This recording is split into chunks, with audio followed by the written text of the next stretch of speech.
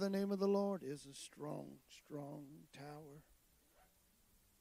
And the righteous run therein, and they hide. That's what we're doing this morning. We've run right in this place, and we're in God's pavilion. We are hid from the devil's territory this morning. Hallelujah. And the righteous run in and hide in the Lord.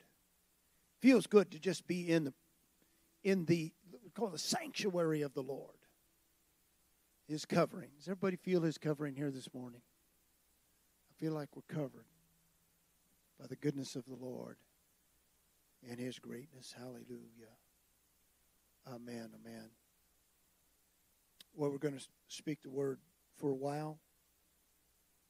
And Lord, encourage us and help us. I want to go to such a favorite spot that we don't even need probably to turn there. But I just want to take part of the Lord's Prayer this morning. I've been preaching about the rabbi. And it's kind of just, it's changed some things sort of in my life, how I view the closeness of the Lord. I mean, there's all kind of descriptions of the Lord, and we just sang a song, Oh, How He Loves Us. But sometimes certain aspects that we see in the Scripture begin to teach us just sort of a different view. Not of who the Lord is. He is who He is. But of how we see Him. Remember the man that said, and the Lord told him, take this money, gave to his servants, and the man hid it. And then he brought it back and said, I knew that you were an austere man that reaps where he does not sow, and I was afraid. And he was so afraid of the Lord that he didn't even follow the directions. I mean, that's not very brilliant. But his perception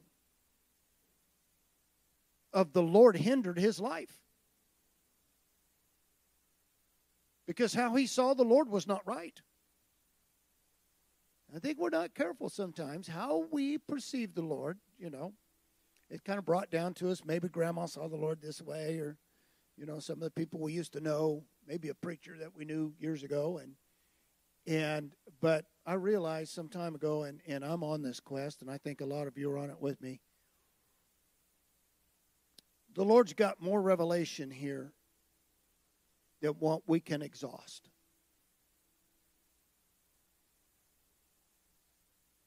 I found this preacher that I'm watching now, and I'm going to use some of his stuff, sorry. Nothing is, we don't make anything up. It's not ours. It belongs to the Lord. So all revelation comes from the Lord, but when God just kind of opens some stuff to your life, it just clarifies some things in you, and you're able to see a little clearer, a little better. Maybe you're sometime in prayer. Now I'm just kind of rambling here for a minute, but in prayer sometimes we just ramble, right? We just, or maybe in habit. And the Lord said, don't pray like habit. Like the heathen do, they just keep chanting over and over and over. He said, don't pray like that. And so, but what changes that up is just, we get just a little different view. A little different thought. It kind of changes it up for us a little bit. And I tell Kay this, and I really, I'm fooling around when I say this, but I like to keep our relationship fresh. And some of you are kind of giggling because you know what I mean by that. But our relationship with the Lord needs to be fresh. So current, so right now. That it's not, you know, back when I got saved years ago, and that's great and awesome, and thank the Lord for it. But right now, today, I need this freshness with the Lord. Can you say amen to that? And so that's where we're at. It's where we try and stay at. Where we try and work out of. And so we're going to read a real repetitious thing here. And I'm sorry, all I've got is this book. And I'd really love to come to you with a whole bunch of different things, but I'm staying in this book. A lot of pastors are coming with different. I'm staying in this book. And so you must say, I've heard that before. Oh, good. Well, you heard it again this morning. And glean something even better. Matthew, the 6th chapter, and the 9th verse. And you know this. And therefore, you should pray this way. Our Father, who is in heaven, which art in heaven, let sanctified be your name. Hallowed be thy name. Let your kingdom come, thy kingdom come. Let your will be done, thy will be done. On earth as it is in heaven.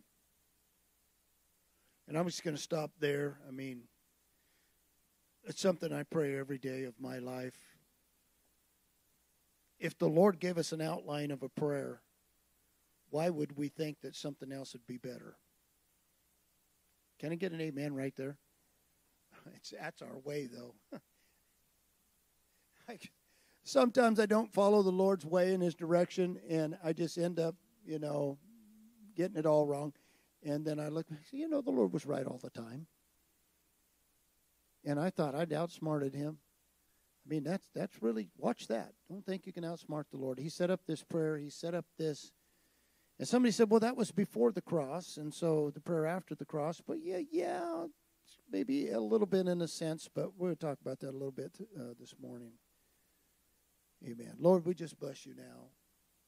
As we come this morning, I pray, we just come to your feet. What can we do better, Lord, than sit at your feet? And it's where your word is. It's coming out of your mouth, Lord. But Mary, who came to sit at your feet, to hear what you had to say, Lord, I pray that we will hear what you have to say this morning at your word. And, Lord, we're just repeating it. We're just bringing it. But I pray an anointing will come on it. Because if an anointing comes on it, Lord, it'll really speak to our spirit. And we pray that you would just establish it in our hearts, Jesus. Amen. Amen. Amen. I think probably the most elementary thing is that God owns everything. Everything belongs to Him. There's nothing that does not belong to Him. He made all things. What's the old scripture say? The earth is the Lord's and the fullness thereof, the world and they that dwell therein, the planets, the stars, the universes, the oceans wide, the elements of the world, the animal kingdom, the bug kingdom of the world, down to the very atoms, they belong to the Lord. There's nothing that does not belong to Him. So when Jesus says this directive, thy kingdom come, it almost seems kind of foreign, and especially to the Jews of that day, thy kingdom come sounds like that we need to pray this way because maybe His kingdom won't come, or maybe His kingdom is not here. But God owns it all. Certainly wouldn't His kingdom already be intact? But what I see about the kingdom and what I see about us and us in the kingdom, and where Jesus speaks this, the kingdom has not yet come. For 4,000 years, there has been a development to bring humanity to the place of being God's chosen people and the kingdom of God. And God directed that through the Jews. He directed it through the ancients, and then Abraham, Isaac, Jacob, and his sons, the sons of Israel, the establishment of Israel, the wars, the times of captivity, the kings that were there that arose. David, what about David? You know, and it isn't the kingdom of God already intact. Why do we need to pray, thy kingdom come? Last week we talked about Solomon, where Jesus said, one greater than Solomon is here. I'm here. And Solomon was a great man and a great king and did a lot for the people of Israel and the chosen of God. But yet, the kingdom of God had not arrived. It just doesn't seem possible that through all of these years and through all the effort and all of the things that happened to them and through them and with them, that God wasn't developing that as his kingdom. If Jesus said, pray that my kingdom comes, then his kingdom is not there. It's a simple deduction. He didn't say, pray for the kingdom that there would be a new reviving and refreshing in the kingdom. He said, pray, thy kingdom come, Lord God. Thy will be done, Lord God, on earth. But we've already got a kingdom. Paul does this in a metaphorically with Isaac, and Isaac being the promise of God, and then Ishmael and Hagar being that which was instituted in the flesh. But yet Abraham was willing to just go with the flesh. His kingdom had come. He developed something in the flesh. But God said, no, that's not the kingdom. But that's my son. Well, but the kingdom hasn't come yet. And so the earthly kingdom of Judaism can't even be established until, and Paul said that is, Hagar is an example of the flesh, and that Sarah is going to bring forth. But yet in that moment, it seemed like God's kingdom had already come, but it had not come. And so the Lord, looking at these people, and can you imagine, they really believe, and they pull out the scriptures, and they read it, and they believe that they are the kingdom of God. And now I offer to you this today. I like the Hebrew people. Is everybody okay with Hebrew people? We're not anti-Semitic here, right? We love them. They are not the kingdom of God. And I would get churched for that. I'm telling you, if I was preaching in 99.9% of the American churches, they'd shut my mic off right now. I'm serious about that.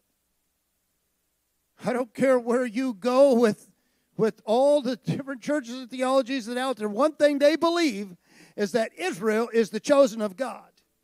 And so we come to this. I love the Jewish people, and God did work, and God did, but we know this. Brother Dustin said this the other day, because years ago I used this terminology, and it seems kind of frivolous, that Judaism and the kingdom there was no more than the bus driver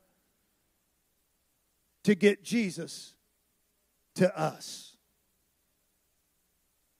It used that word pedagogue, which just means that it's someone who trains and brings this child up to presentation time.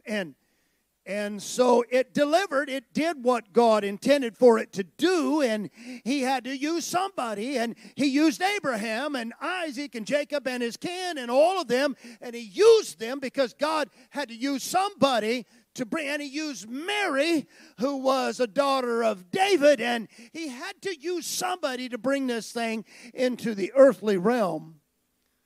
But it wasn't about them. It was about him. Amen. So, Thy kingdom come, Lord. Thy will be done. The will of God is that His kingdom comes to fruition in the earth. And so the disciples don't understand this. The Jewish people don't understand this. They've been with Him all these years, and He's ministered to them and told them so many things about the kingdom. And here is their final answer to the kingdom. Here it is, final answer. Book of Acts, 1st chapter, 6th verse. Jesus, just before He's ready to ascend into heaven, they ask Him, are you going to restore the kingdom to Israel at this time? That's their final question.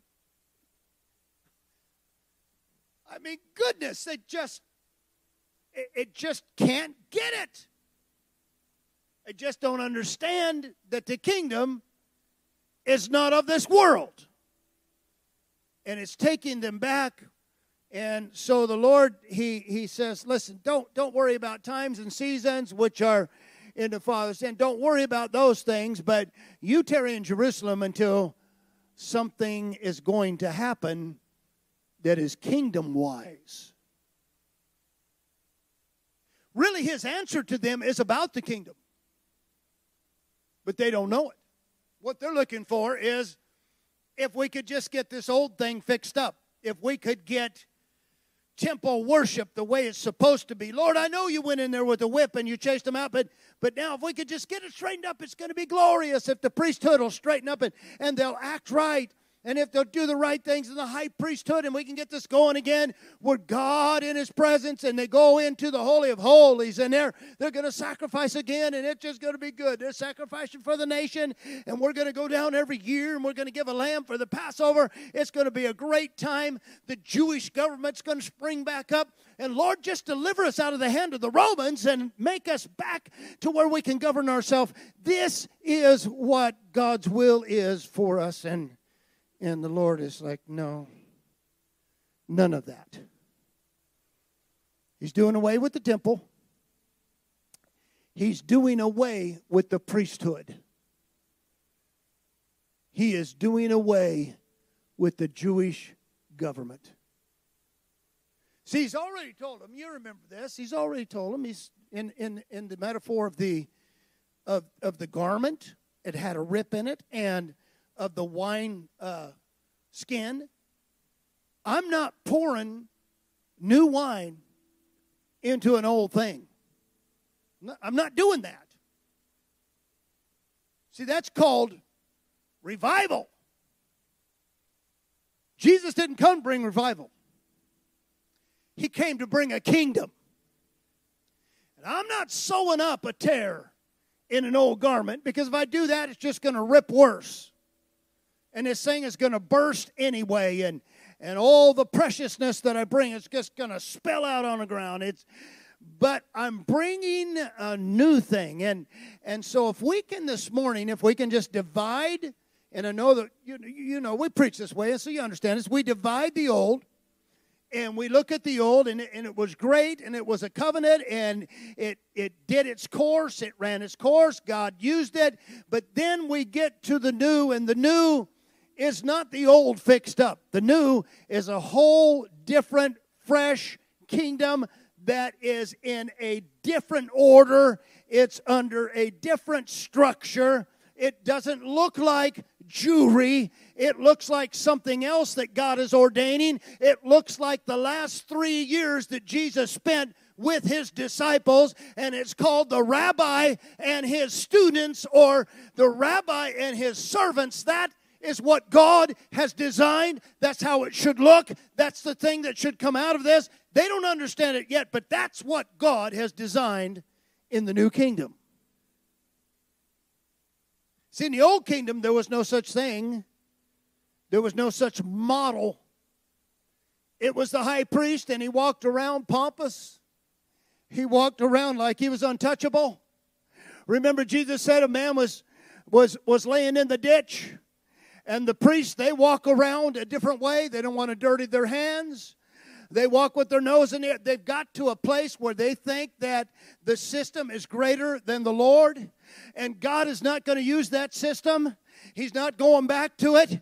the church is at fault for going back there. God did not design that it should ever go backwards, back into the old kingdom, because He's got something that's so much greater than an old kingdom. Something, He said, the greater than the old temple, the old tabernacle, is standing here in your midst right now. You may not see it, you may not understand it, you may have to come into it. But listen, these last 3 years, and so I'm seeing the rabbi, and I'm seeing his disciples, his students, his beloved brethren. They're more than just servants. Can you say amen? But they are servants, but they're more than that. They are attached to Him. They're attached to Him as not only the leader, but sort of their provider. He becomes everything to them. They don't go out without Him. They don't try and minister things without Him. He's everything to them. He's their teacher. They are learning. They're not learning outside of Him. They're not putting their faith in things outside of Him, but they are trusting completely in Him, not a distant relationship with a God that they don't know. That's the old kingdom. Oh, yeah, they've got it together as far as kings and priests and their whole economic system and all that. They've got all that together. They just don't know Him. He's a stranger to them. And whenever He shows, they still don't know who He is. He came to His own. And really, if you look at that, the Greek setting there, it reads it this way: He came into His own things. He owned that thing. And they don't know who He is. That's what an old system produced. It finally got to the place where it had no idea who Yahweh God was. Like somebody said recently, wouldn't even say His name and still don't. And it's terrible how things regress from what God intended for it to be. So now we have a godless kingdom, and we have a kingdom that's getting ready to be set into place. And I love this kingdom because this kingdom is one where the rabbi and the servant are up close together. They know each other. And one of the prophecies in the Old Testament said, and you won't have to tell each one teach his brother, because each one will know the Lord Himself. That doesn't happen in the Old Covenant. You're going to have to go through a priest, through a prophet, through somebody else, because you don't have that kind of access to God. But come a new covenant is not going to look like that. A new covenant is going to be personal. Does everybody understand what I'm saying this morning? That this covenant isn't a God that's afar off. He's a God that's up close. And so I love this. John says at the end of this thing, we touched Him. We handled Him. There were times they put their arm around Him and He put His arm around them. We heard Him speak. It's the word of life. We know who He is. So much different than what happened in an Old Testament where nobody got up and said that. Nobody had a witness of that. There was no way that they knew God in that way. But God, Emmanuel, God with us, was going to form a new relationship and a new kingdom that had nothing to do with the confines of an Old Testament kingdom. There's a lot of folks that want to take us back there, and thank God. And I say this, I'm not going back. If you go back, you're going on your own. I'm not going back there, and I'm not going back to Egypt. I'm keep on going on with the Lord. And so the Lord, many times, He rebukes His disciples because they want to make His kingdom an earthly order. Do you remember that? He said, you're acting like the nations now. You're seeing things as a kingdom of the nations. My kingdom isn't about that. It's not about that kind of government. And so this picture that's being painted of the Lord, it's being painted of an Old Testament God that's sitting somewhere out there on a throne, and you don't have hardly any access at all to get there, and you've got to take the steps through the ladder. You come through the Son, you get to the Spirit, you get through Mary, you get through the angels, whatever it is, and finally you get to the throne room. Listen, that business is over.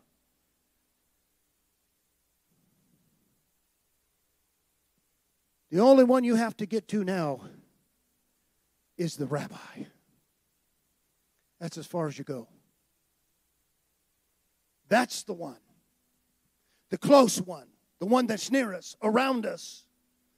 So he rebukes his disciples because they want to frame this thing back into an earthly order again. And Jesus never intended a kingdom where the king himself sits on a throne and the peasants are removed from his presence and they only can come in certain protocol and at certain times. The Lord never intended that. And I also have written down here, neither did he instruct the apostles to develop a system of authoritarians and call it church.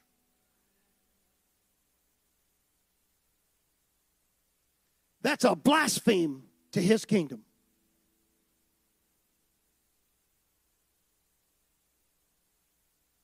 Organizations and denominations that have done that are blaspheming the kingdom.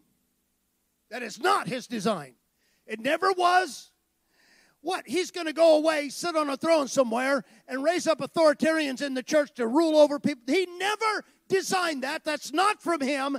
And it's not God mandate. The elections are not God mandate. The men that are in place are not God mandate. He doesn't do that. That's not his kingdom. That's a kingdom that looks like the world. He didn't come to give us that kingdom. We already had that. They were already working in that. Up to their eyeballs in that mess. He come to give us another kingdom. Can you say amen? Hallelujah. And so I'm going to go to the 16th chapter of Matthew into another place that's so familiar, but the Lord was kind of showing me some stuff on here. So if you go with me to the 16th chapter, and we're going to study this segment, portion, for just a few minutes. Begin at, hold the 13th verse. The 13th verse. Matthew 16, verse 13. And so, just like the Lord does, there's a lot of stuff in here that we've just brushed over. How many has ever read this at least 10 times? 20, 30, 50, 100? I probably go way past that. Many of you are way past that.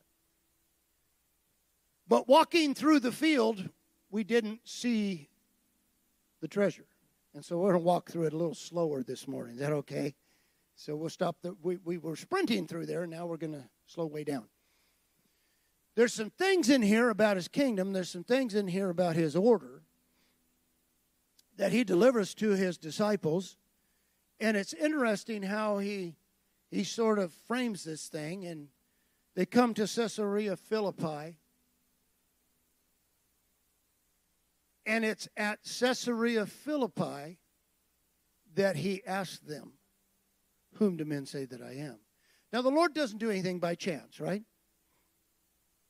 Oh, it just popped in his head one day, and they just happened to be in Caesarea Philippi, and he just, wow, this is a good time to ask a question. No, it's all planned.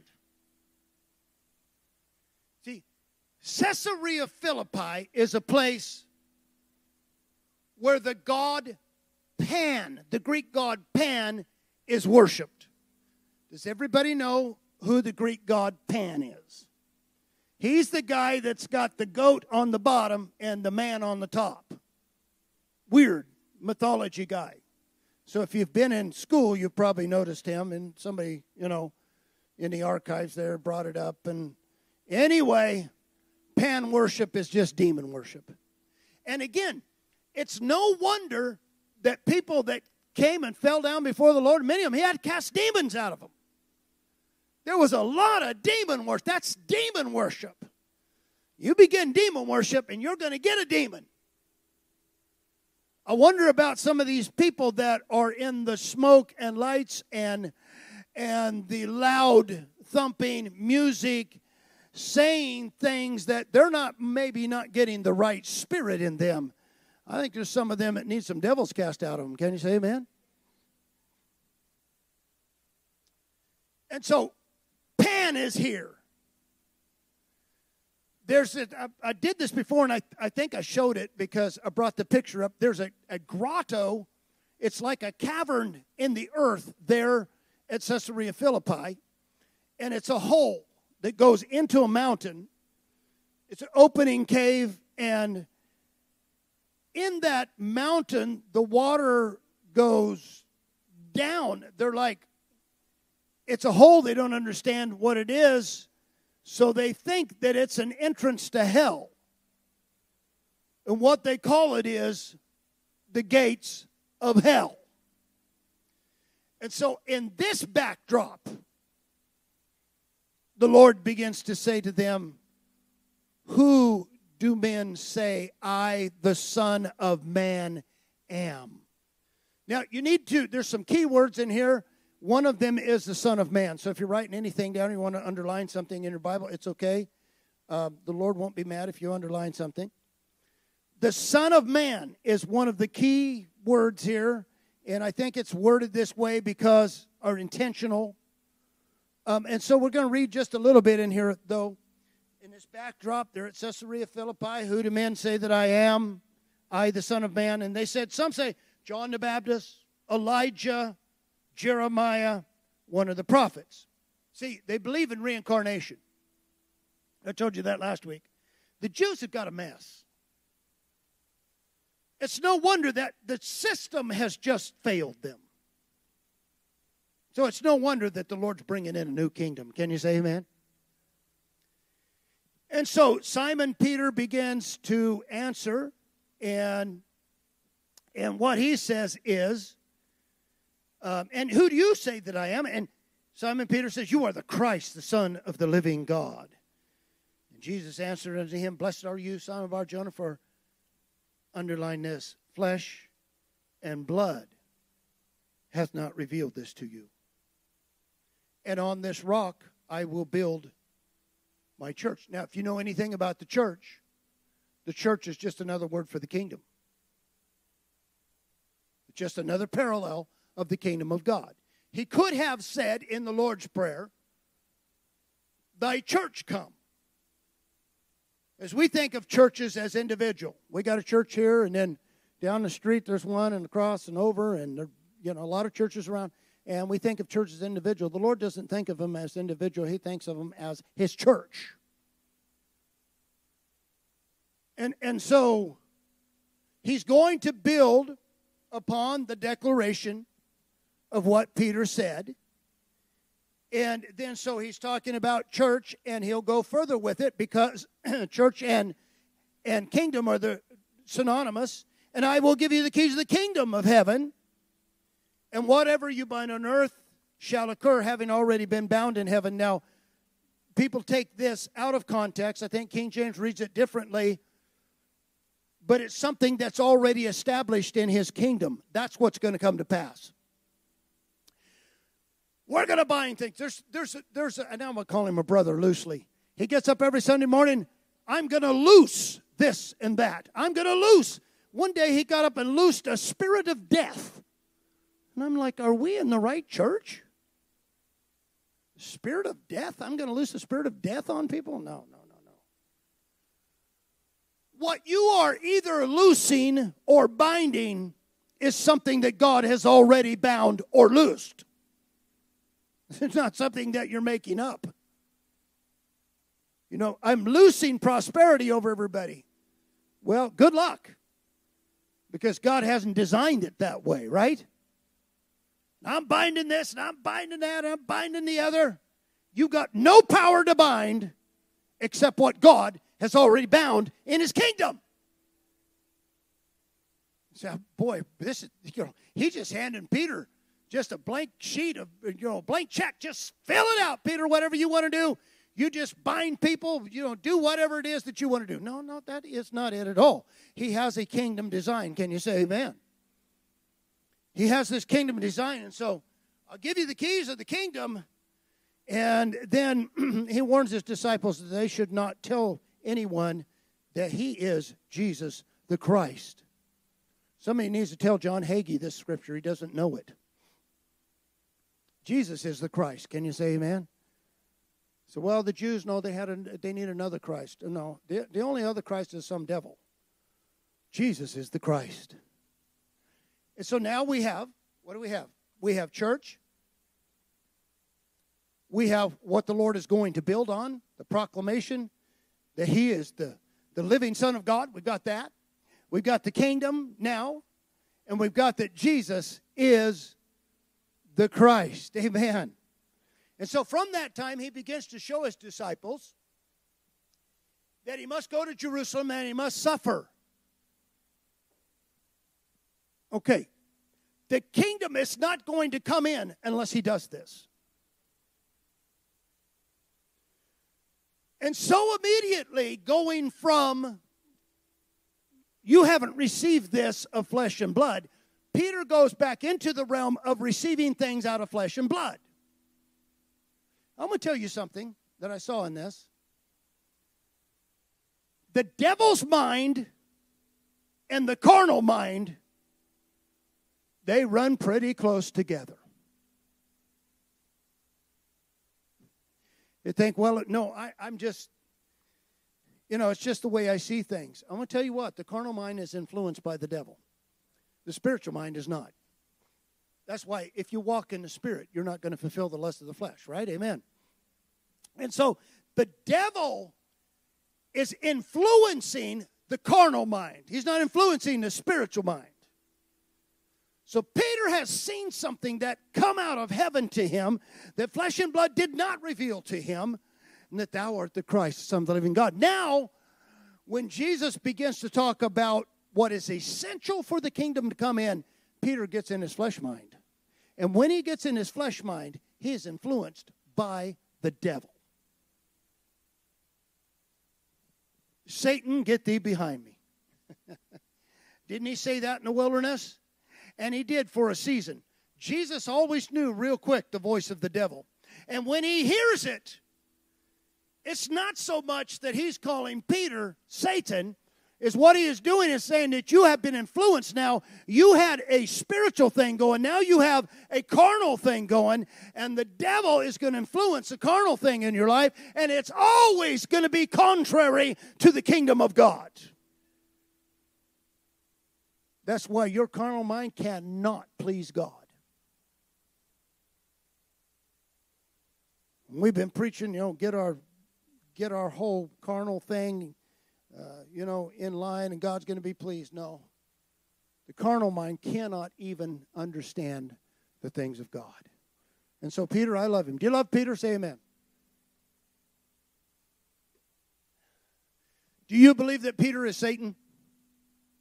Neither did Jesus.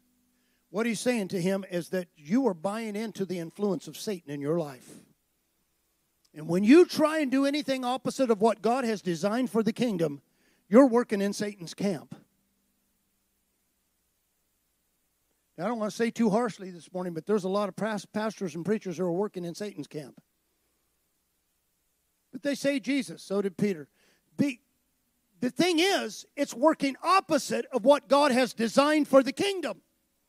And when we work opposite of what God has designed for the kingdom, we are being influenced by the one who wants to destroy the kingdom of God. And so when we look at all these men who have set up their self in places that are working opposite of what God intended for the kingdom, they're going to get the same rebuke that Peter did. Even though they think they are high and lofty, the Lord would say to them, Satan, you shut your mouth and get behind me. Is everybody happy? Say amen. All right. Let's go on a little bit. And so now it closes, and we're going to close this chapter up. It says, or this segment in chapter. And Jesus said, if anyone desires to follow after me, let him take up his cross and follow me. And if not, go on back to what you're doing. For what does it benefit a man if he gains the whole world and loses his soul? Now, we're still talking about the kingdom. Our kingdom and God's kingdom. What is it going to benefit you if your kingdom goes to the top? You always wanted to be rich. You always wanted to have this and that and the other, and you get there. What benefit is that when you look at the kingdom of God, and just being a part of the kingdom of God is so much greater than being the king of your own kingdom? And having everything your way and the way you wanted it, it's better to have, David said it this way, he was the king of everything. And he said he just wanted to be a doorkeeper in the house of the Lord. See, because God's kingdom is so much greater than ours. Can he say amen? Thy kingdom come, Lord, thy will be done. And so I want to read this down here. For the Son of Man is about to come in the glory of his Father. With his angels he will give reward to each according to his works. Truly I say unto you, listen to this, there are some standing here who in no way will taste of death until they see the Son of Man coming in his kingdom. And there's still those that believe that the Lord's going to bring his kingdom in rapture. And that we're coming back to the earth and God's going to set up his kingdom. No, they don't even have the ability to read. There's some of you that are here right now that you're not going to die until you come to fullness.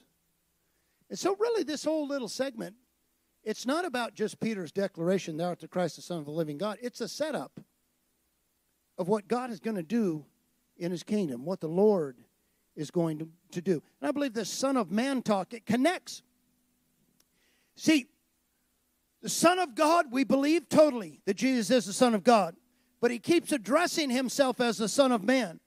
And the reason why he's doing that is because the Son of Man is the rabbi, physical rabbi. You can see him, you can touch him, you can handle him, you can hear him.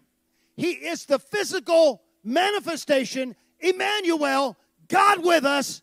That's the Son of Man. He's tangible. He's something that we can see, something that we can know. He's a personality that we can come to know and to understand. And so he keeps calling himself the Son of Man because this new kingdom is going to look exactly like that. It's going to look like the rabbi and his students. It's going to look like Jesus Christ and teaching his disciple apostles. That is the format of the new kingdom. The format of the new kingdom is not a king sitting somewhere off in glory. It's a rabbi who is down close with us. He's ever with us. He's ever abiding with us. He's not removed. He's not gone off. He is here with us, and we are his servants and his students in his kingdom. Can you see it? Can you see it? It's just easier to plug in to be a person you don't have to know. You don't have to just somehow, you're just part of the church. But this thing about relationship, I want you to know something about the Lord that you need to know about your own life, and I think you know this. If you don't stay up daily on your relationship with each other, it's going to fail. Come on, somebody say an amen. No, wait a minute. You married people, you better say amen. If you don't, it's already failing. I'll see you in council, right? Yeah. You have to keep the communication. See, this thing with God off in a throne room somewhere, it's good for us because we really don't have to keep communication with that. It's just, he's up there and he knows, he sees, but not the rabbi. You get up in the morning, the rabbi's there. You get up in the morning, you need to say, good morning, Rabbi. we're gonna do this thing together today, and I'm gonna walk before you, and you're gonna be with me, and I'm gonna travel with you. That's a whole lot different than an old kingdom where once in a while I'll bring in a sacrifice. Once in a while I'll bring a dove in. I'll bring a lamb in. But there's something about getting up every morning, and you've got to know that you're under His covering. You've got to know that you're not just going out there in the world, but God is with you, and you are with Him. You're in the baptism. You are covered by your rabbi. That's a beautiful kingdom. This is what He intended for His church to be. Nothing more and nothing less. What has happened with the expansion of church has nothing to do with Him. It's the carnal mind being influenced by the devil's world. Wow. I'm beginning to see it. It's slow. I was raised in church. How many of you were raised in church? Get your hand up there, Haley. She was looking at me. I just called her right out.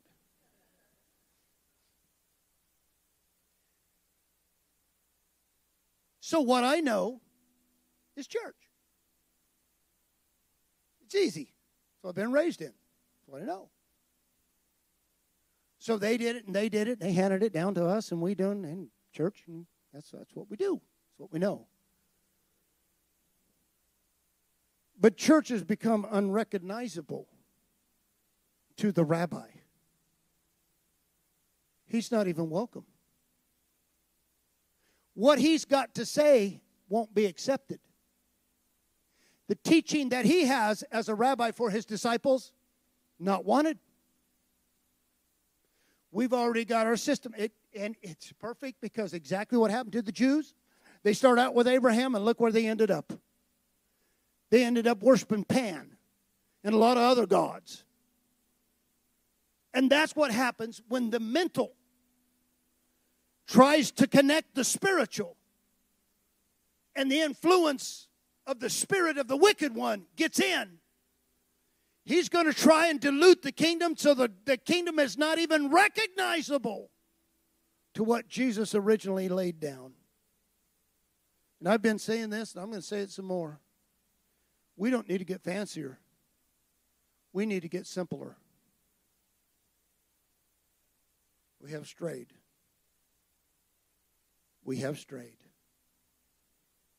Well, because of the masses and because so many people respond to it and they like it, and we just figure, well, that's got to be right.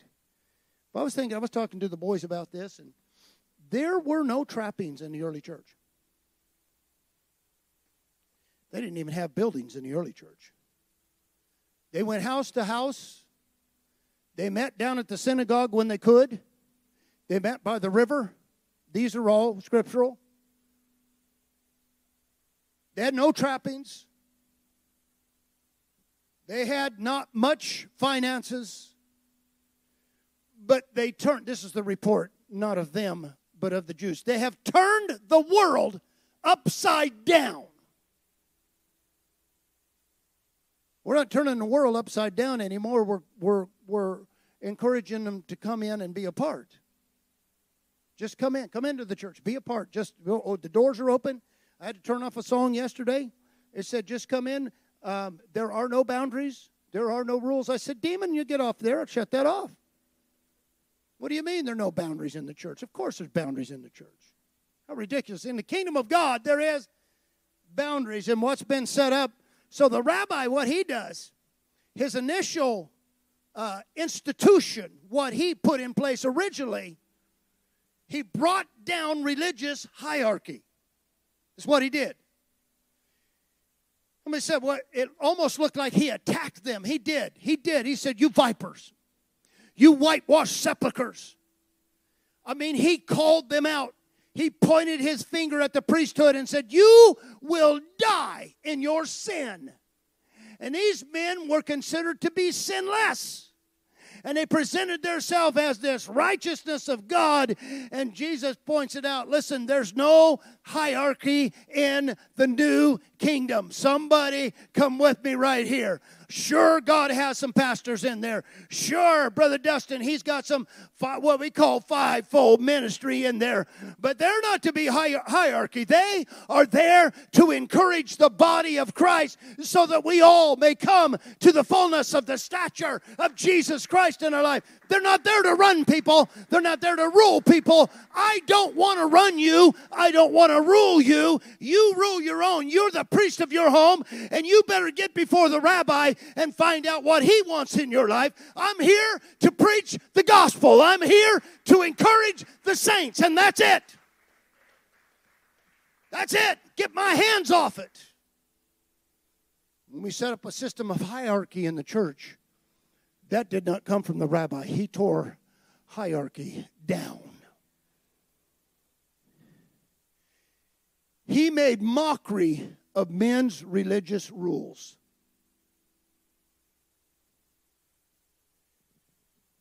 He defiled their rules on purpose, making sure they were looking. Because God didn't set that stuff up. He said, you won't enter the kingdom and you won't let anybody else enter the kingdom. What's going on in the church today? Come on. Setting up rules and protocol of all kinds, and we need to lose the protocol. We need to get to the rabbi. Oh, he's got it all figured out. Can you say amen? He brought down money lovers, and now we're in trouble. Probably about 90% of church is about money. I'm sorry to say this, and I'm sorry to burst bubbles. It's about money. If you don't understand it, it's about building a bigger building so you can have more seats, because more people and more seats represents more money. Well, that's not fair, Pastor. You know, we're just wanting to build the kingdom. Oh, no. No, if we're wanting to build the kingdom, we're going to strip ourselves and get back to what God wants us to be. Do we need money to operate and do the things? If we're going to have a building, we do. If we're going to support ministry, we do. But that's where it stops. This thing, the Lord's always talking about money. People are money hungry, and then the apostles get in there and they talk about these philo, they love money. If you have the love of money, the love of God is not synonymous in your life with the love of money, according to the rabbi. And then I just got one more. He attacks and brings down hypocrite worshipers. He doesn't like hypocrite worshipers. Either you're a true worshiper that worships him in spirit and truth, or get out. Man, I'm telling you what, I'm preaching to the choir this morning, but I'm just reaffirming what we need to know. Don't be fooled by this garbage. Don't be fooled by it. God's not taking false worship. He never has, and he never will. Most of it comes through music. And that's been kind of set at me here this last couple of weeks. I've been thinking about the masses that are going into this whole music quandary that they put on the music and the lights and the sound and the thing, and the people are, oh, and they all got their hands raised and they all got tears coming out of their eyes. But it's a false worship. It's about the music. It's not about the rabbi. I'm sure he feels the same way today. Can you say amen? All right, we're at noon, so we got to go. The coming of the fullness of the Pentecost was of major importance to the kingdom, because the outpouring of Pentecost. Somebody said, we believe this. It was the birth of the church. Well, I think it was the entering of the kingdom, the design of the kingdom of God. Now, let me just say this. Paul specifies, the script first, Luke says, each one of them was filled of the Holy Spirit. Each one. So if we're all sitting in this room, there was not any that weren't filled of the Holy Spirit, which is the Spirit of Christ. I don't go into that preaching right now, but it's the Lord's Spirit. Can everybody say amen? And then on the day of Pentecost, when Peter is preaching the message, which Pastor Ron brought just beautifully the other day, brought some things I never thought about. But on that day, he says, repent, each one of you. Because even though the kingdom is going to be a collective, you don't get to be a disciple on the back of somebody else. You're going to press into this thing. Even though Judas was in the crowd, he didn't have a right relationship with Jesus. And even though he was there when they were healing and they were handing out bread and fish, even though he was right in the mix, he did not have a right relationship with the Lord. And it comes down to this. God's going to pour out His Spirit. He's going to establish His kingdom. But it is going to be every single one of us. You don't get to ride in on mom and dad. You don't get to ride in because you've been in church a long time. It's going to be a relationship with you and the Spirit of the Lord, which is the rabbi of us all. And so I'm going to cut this. I got some more, but it's too late. It's too late. I just want you to know this morning. We got to strip away the garbage. And the man that wanted to build his house strong, what did he do? Started pulling out the layers. Garbage, filth, junk, layers of earth.